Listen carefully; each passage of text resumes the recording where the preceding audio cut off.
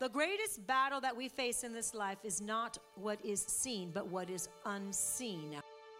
It's impossible to stop the power of God when you know who you are and what you carry. Don't you let fear creep up in you, because fear would be your downfall. They're banking on you being afraid. Afraid of what? A demon spirit? When you have the Holy Spirit, you have the power of resurrection inside. If you don't turn it around, you just let that loneliness, that discouragement sit there, pretty soon you've got some demon helpers that are going to help you stay in that hole, and they're actually digging it deeper. We have to know what is of the devil and what is of God. How to cast out demons so that you can walk in miracles is what it's titled. Number one, Satan is your adversary. 1 Peter 5, 8, and 9. It says, be sober, be vigilant, because your adversary, the devil, walks around like a roaring lion, seeking whom he may devour.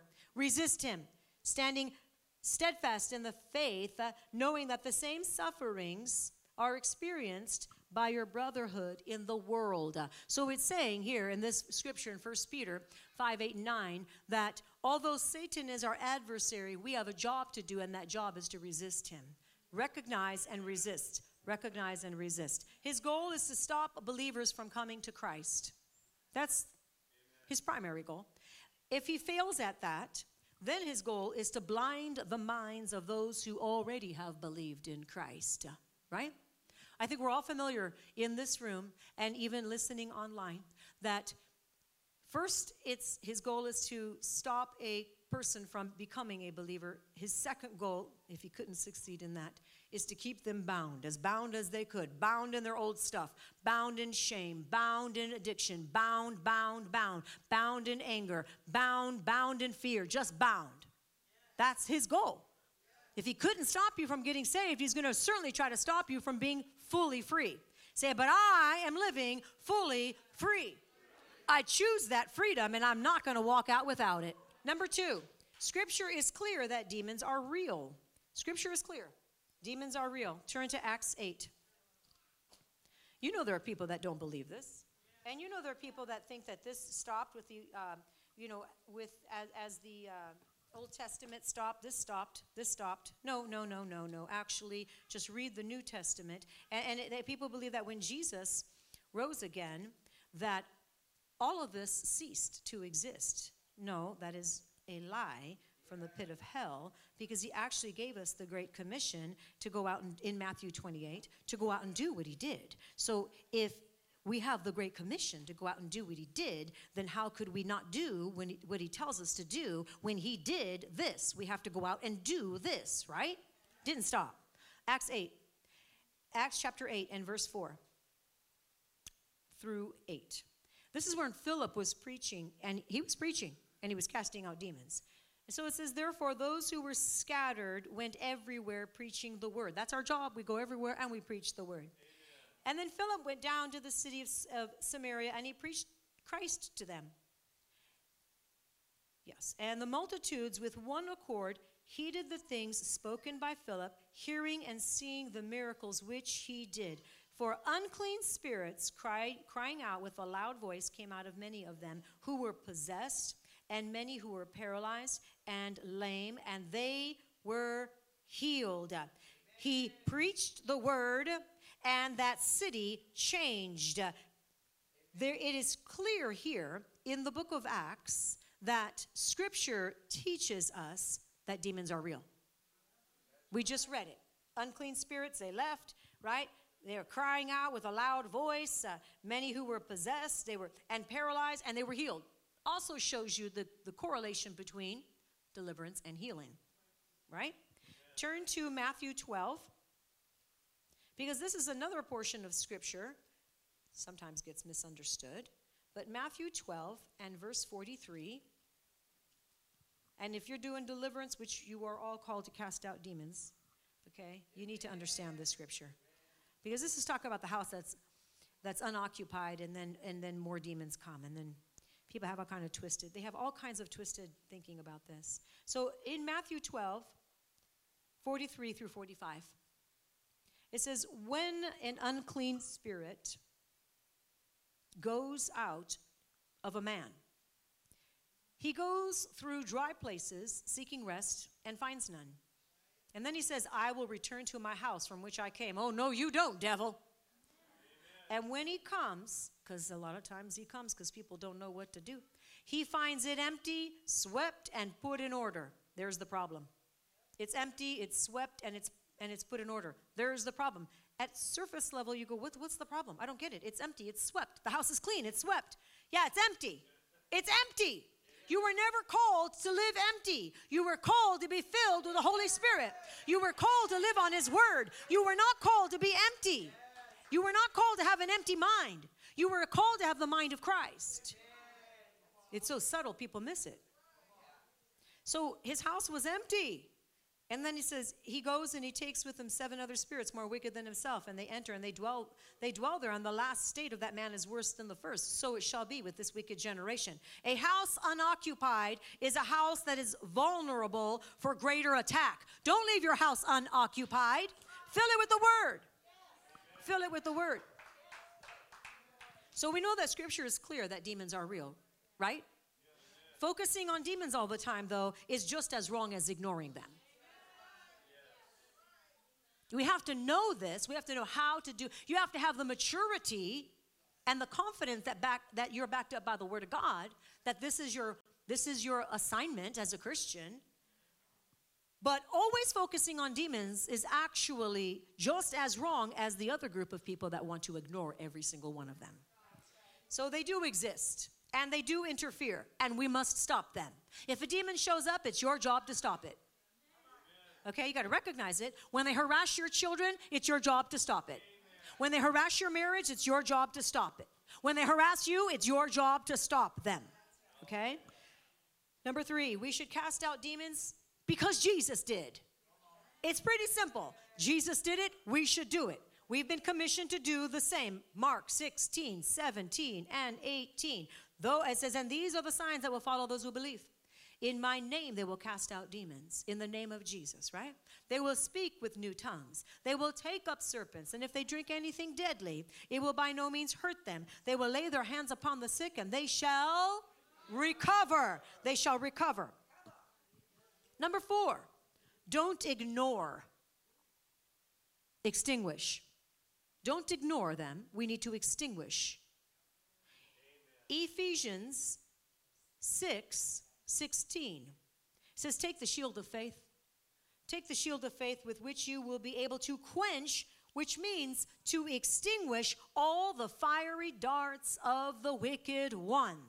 You will take that sword. You will extinguish the fiery darts of the wicked one, right? Take that shield of faith and extinguish.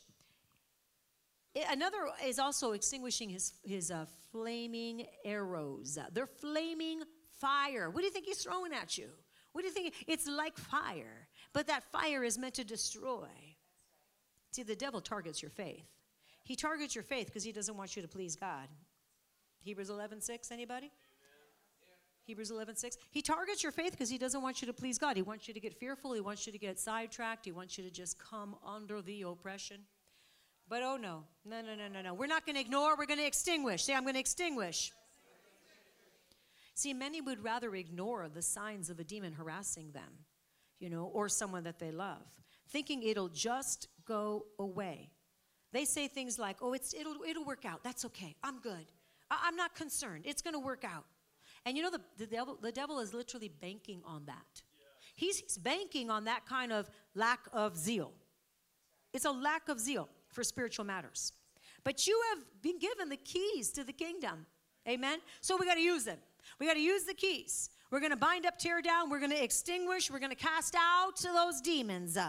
What kind? What are you talking about? Doubt, discouragement, deception, delay, distraction, denial, depression. Come on, do we need to keep going on? These are spirits that are attaching themselves to you, and you must extinguish them. Starts out as a feeling, as an emotion, and if you don't do something to it, if you don't pray and, Lord, I choose faith. Lord, I choose rejoicing in you. I choose to be thankful. If you don't turn it around, you just let that loneliness, that discouragement sit there, pretty soon you've got some demon helpers that are going to help you stay in that hole, and they're actually digging it deeper. We don't want that. We don't want that. And so you can't cast out what you don't identify. That's why I identified some things for you. We cannot cast out what we don't identify. Be aware of his schemes. 2 Corinthians 2:11 says, lest Satan should take advantage of us. Why would the Bible say, lest Satan should take advantage of us, if that is not one of his tactics? So be aware of his schemes. We have to identify before we can cast out. Lest he shall take advantage, for we are not ignorant of his devices, of his schemes, okay? In this scripture, by the way, taken in context, is talking about forgive. Forgive someone. Forgive whoever it is, so that you are not taken into this captivity, into his schemes, into his devices. You're not taken captive, right? It's talking about forgiving those people that have offended you. But his schemes at church are more than just unforgiveness. His schemes are more than unforgiveness, but that is the context of that scripture. 1 Timothy 4:1.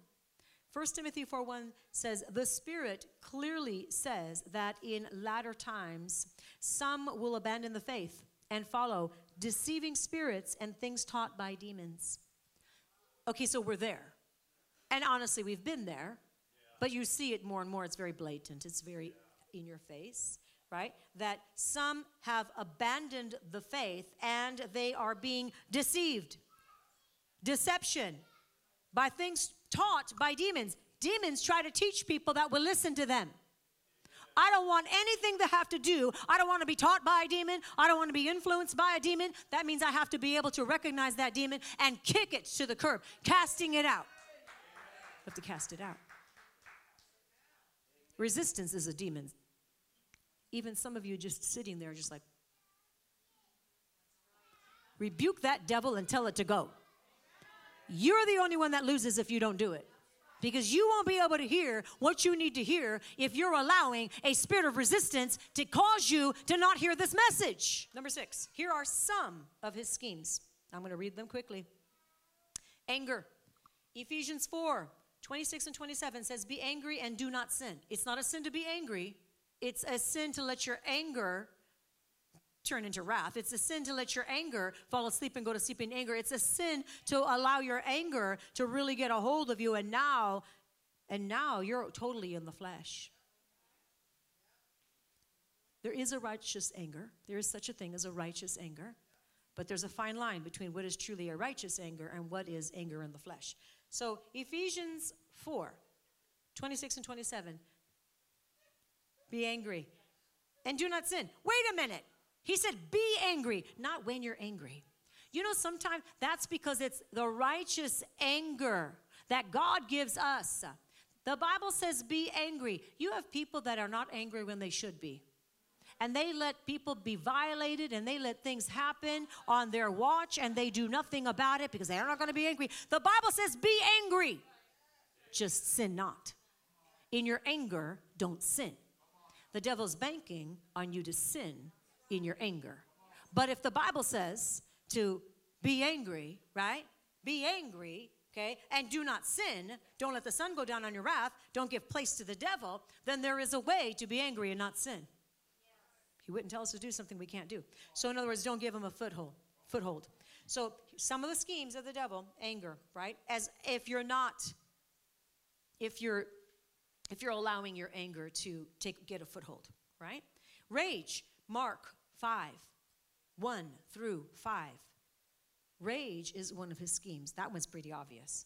And there's this story here. It says they came to the other side of the sea, to the country of the Gadareans, and when he had come out of the boat, immediately there they met him, of the tombs, a man with an unclean spirit who had his dwelling among the tombs, and no one could bind him, not even with chains, because he had often been bound with shackles and chains, and the chains had been pulled apart by him. He couldn't be chained. It didn't last. It didn't work. right? The shackles broke in pieces, neither could anyone tame him. That's pretty strong, because demons have incredible strength. And here they're breaking these shackles. They're trying to bind this guy because he was pretty wicked. Shackles didn't do a thing. That's how strong those demons are. And always, day and night, he was in the mountains and in the tombs, crying out and cutting himself with stones. So one of the schemes of the enemy is rage. I just said demons. Some demons are very strong. They're not stronger than you when you're under the anointing, though. They're not stronger than you if you know who you are in Christ. They're banking on you being afraid of them so that you will forget who you are and so that they can have their way. But that should never be the case. I don't care how strong that demon is, you're stronger. Greater is he that is in you than he that is in the world. I don't care how great that demon. And I have been in the face of many, many gnarly demons with fingernails so long, and they're like trying to claw at me like this close, and I'm in their face, and they would not dare touch me. And it was just the two of us all by ourselves. And I had zero fear. And because of that, that demon is not allowed to touch you. Don't you let fear creep up in you, because fear would be your downfall. They're banking on you being afraid. Afraid of what? Afraid of what? A demon spirit? When you have the Holy Spirit, you have the Holy Spirit. You have the power of resurrection inside. So yes, rage, one of his schemes. Pride. How about pride? Always, right? Come on. 1 Timothy 3, 1 and 6. If a man desires a position of a bishop, he desires a good work. A bishop then must be blameless, a husband of one wife, temperate, sober-minded, good behavior, hospitable, able to teach, not given to wine, not violent, not greedy for money, but gentle, not quarrelsome, not covetousness, one who rules his own house well, having his children in submission with all reverence. For if a man does not know how to rule his house, how will he take care of the church of God? Not a novice, lest being puffed up with pride, he falls into the same condemnation as the devil. Not being puffed up with pride, not a novice, not a newbie. Don't be given responsibility to somebody that is not ready to just because you see a gifting or an anointing. Let their character develop first, because you're positioning that individual to a place where they may just fall because it's too much too soon. They haven't gone through enough life, right? And so it's a scheme. It's a scheme. Pride is a scheme, one of the schemes of the enemy. Let's look at worry. Matthew 13, 22. Worry. It says, now he who received seed among the thorns is he who hears the word, and the cares of this world and the deceitfulness of riches choke the word, and he becomes unfruitful. He who receives a seed among the thorns, he hears the word. Many of you hear the word, but the cares of this world and the deceitfulness of riches, that would be greed, chokes out the word. If the word is being choked out, you become unfruitful. You do not want this. Worry leads you right into that path. Don't you think that the enemy knew this and literally put worry on you, and you thought it was just you? Cast it out. You must remember that when you see things like this in your life, in your own life, stop looking at the nail. I see worry on that person. Look at yourself first. Look at yourself, right? Let's take that plank out of our own eye before we're looking at that little tiny speck in somebody else's eye. Let's get rid of that plank. Say, wait a minute. Maybe worry is something that I kind of tend to fall into. If I'm falling into worry, I feel worried a lot. It's just that Achilles heel. Well, knock it off. Why have you owned it as an Achilles heel? It is a demon that literally is plaguing you, and you've given it access. You've given it a foothold. Cast it out. Realize it's not of God. Get rid of it. Get rid of it. You do self-deliverance all the time. Get rid of it. Discouragement. You know, depression, discouragement, loneliness, it all goes hand in hand. Philippians 4, 6 and 7. It tells us be anxious for nothing. We can stop right there. Be anxious for nothing, but in everything by prayer and supplication. We're going to pray pray. We're going to pray till Jesus comes. We're going to pray. It says by prayer and supplication with thanksgiving. With thanksgiving, let your requests be made known to God, and the peace of God, which surpasses all understanding. It's going to guard your hearts and your mind through Christ, in your minds through Christ Jesus, right? So discouragement is a sign that we're allowing the enemy to knock on our door. And if we don't nip it in the bud and say, I'm going to pray about everything, I'm going to rejoice about everything, I'm going to worry about nothing, I'm not going to allow this down, dull spirit to attack me and be allowed to have residency within me. I'm going to pray about everything. I'm going to thank him. I'm going to rejoice. Make a choice to rejoice when you don't want to. Takes discipline, but to make a choice to rejoice when you don't want to. Every single person needs to be working on this, I'm quite sure. So wherever you're at on this, just keep at it. Just keep at it. You might say, wow, I really failed at this last week. Well, get up, soldier, because it's a new day. Get up and start again. I love that the Lord gives us chances after chances after chances, right? Get up, soldier. It's time to start anew, right? See, it's one of the reasons we come to church, because we get encouraged, we get edified, we learn. You know, if you guys are people that read your word, it's not like this is going to be brand new. I mean, there may be things that are new, of course, because, you know, we read the Bible and there's always revelations like, wow, right? It's a living word. But I mean, for the most part, there are so many things you've heard, again, but it encourages you. It encourages your faith. It literally realigns you. Sometimes you just need to be realigned. Woo!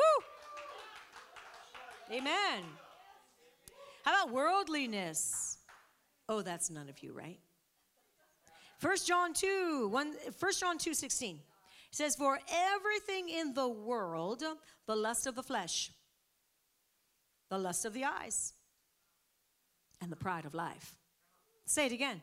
The lust of the flesh, the lust of the eyes, and the pride of life. It comes not from the Father, but from the world. It's coming from the world, which means the enemy is right there helping you out. Lying, another scheme of the enemy. Like I said, I only listed a few of these things, but I want you to see the scriptures that correlates to these. Lying, Acts 5:3. And Peter said, Ananias, how is it that Satan has so filled your heart? Wow. So that you lied to the Holy Spirit. How is it that Satan so filled your heart? Stop for one moment right there, will you? It wasn't that he was just instigating him. It wasn't just that he was oppressing him, telling him something. He filled his heart. That means he had to have been listening to him for quite some time and not doing any of his due diligence and standing on the word, casting out the lying spirit, because Satan filled his heart. That's wicked. It shows you the undisciplined life for quite some time. Nobody sins. You don't wake up and find yourself in some horrible, horrendous sin. It's usually one step at a time. Guess what happened here? Same thing. Wasn't doing the due diligence. See, nobody would maybe have known. Maybe nobody knows. They don't see. God sees. But maybe nobody else sees. Maybe you can cover really well and nobody else can see, right? But God sees. God sees. You're not fooling him. But Satan is filling, if you're doing this, Satan is filling your heart slowly but surely. Satan filled his heart. And look at what else it says here.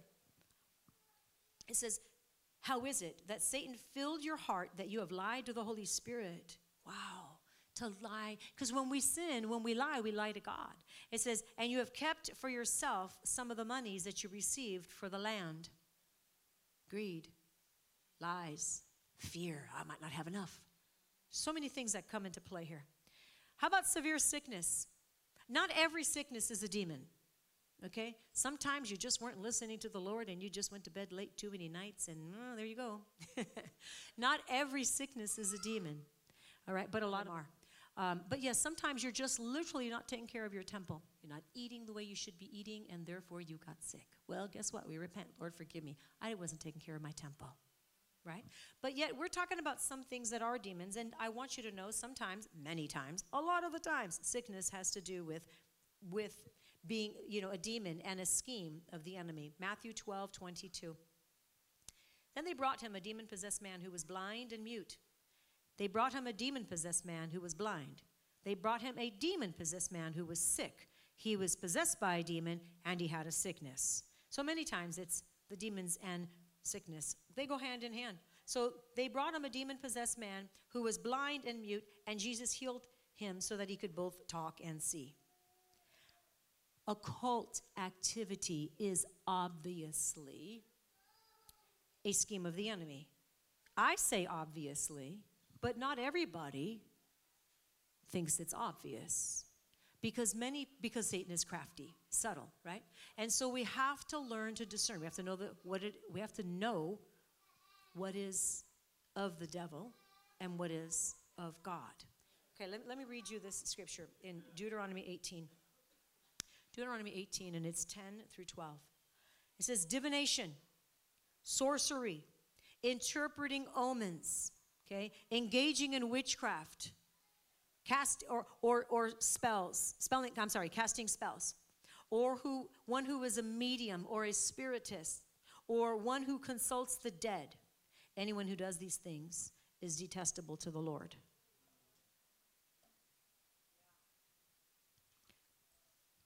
Don't think for 1 minute that you don't know anybody that's doing this, or that you haven't followed someone on Instagram or social media, a pastor or church that you may at one time maybe had respect for and you listened to.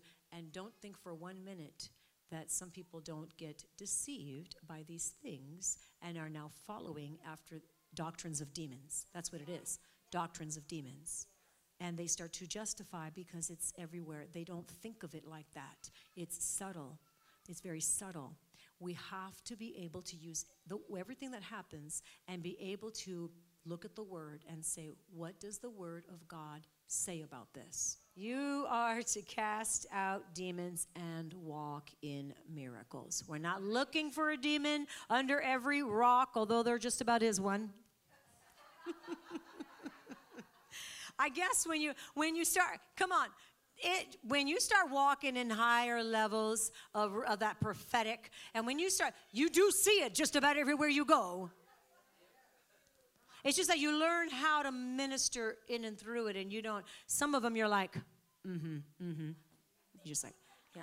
You don't say a word, but you just did it. Nobody even knew. They thought you were just clearing your throat. You know what I mean? They thought you were just clearing your throat. And you're like, and everyone's like, oh, she's so nice. And you're like destroying demons, and they don't even know it. You just had that glare, and they're like, what happened? And she's like, she's not paying attention. Oh, she's paying attention, all right. Something just happened. Yeah, and then you're back listening. You're back into the conversation. You just literally took authority. It was just a look. Not even a word came out of your mouth. But yet, even though, yes, you're constantly taking authority over stuff, you're not consumed by any of it. You're consumed by Jesus.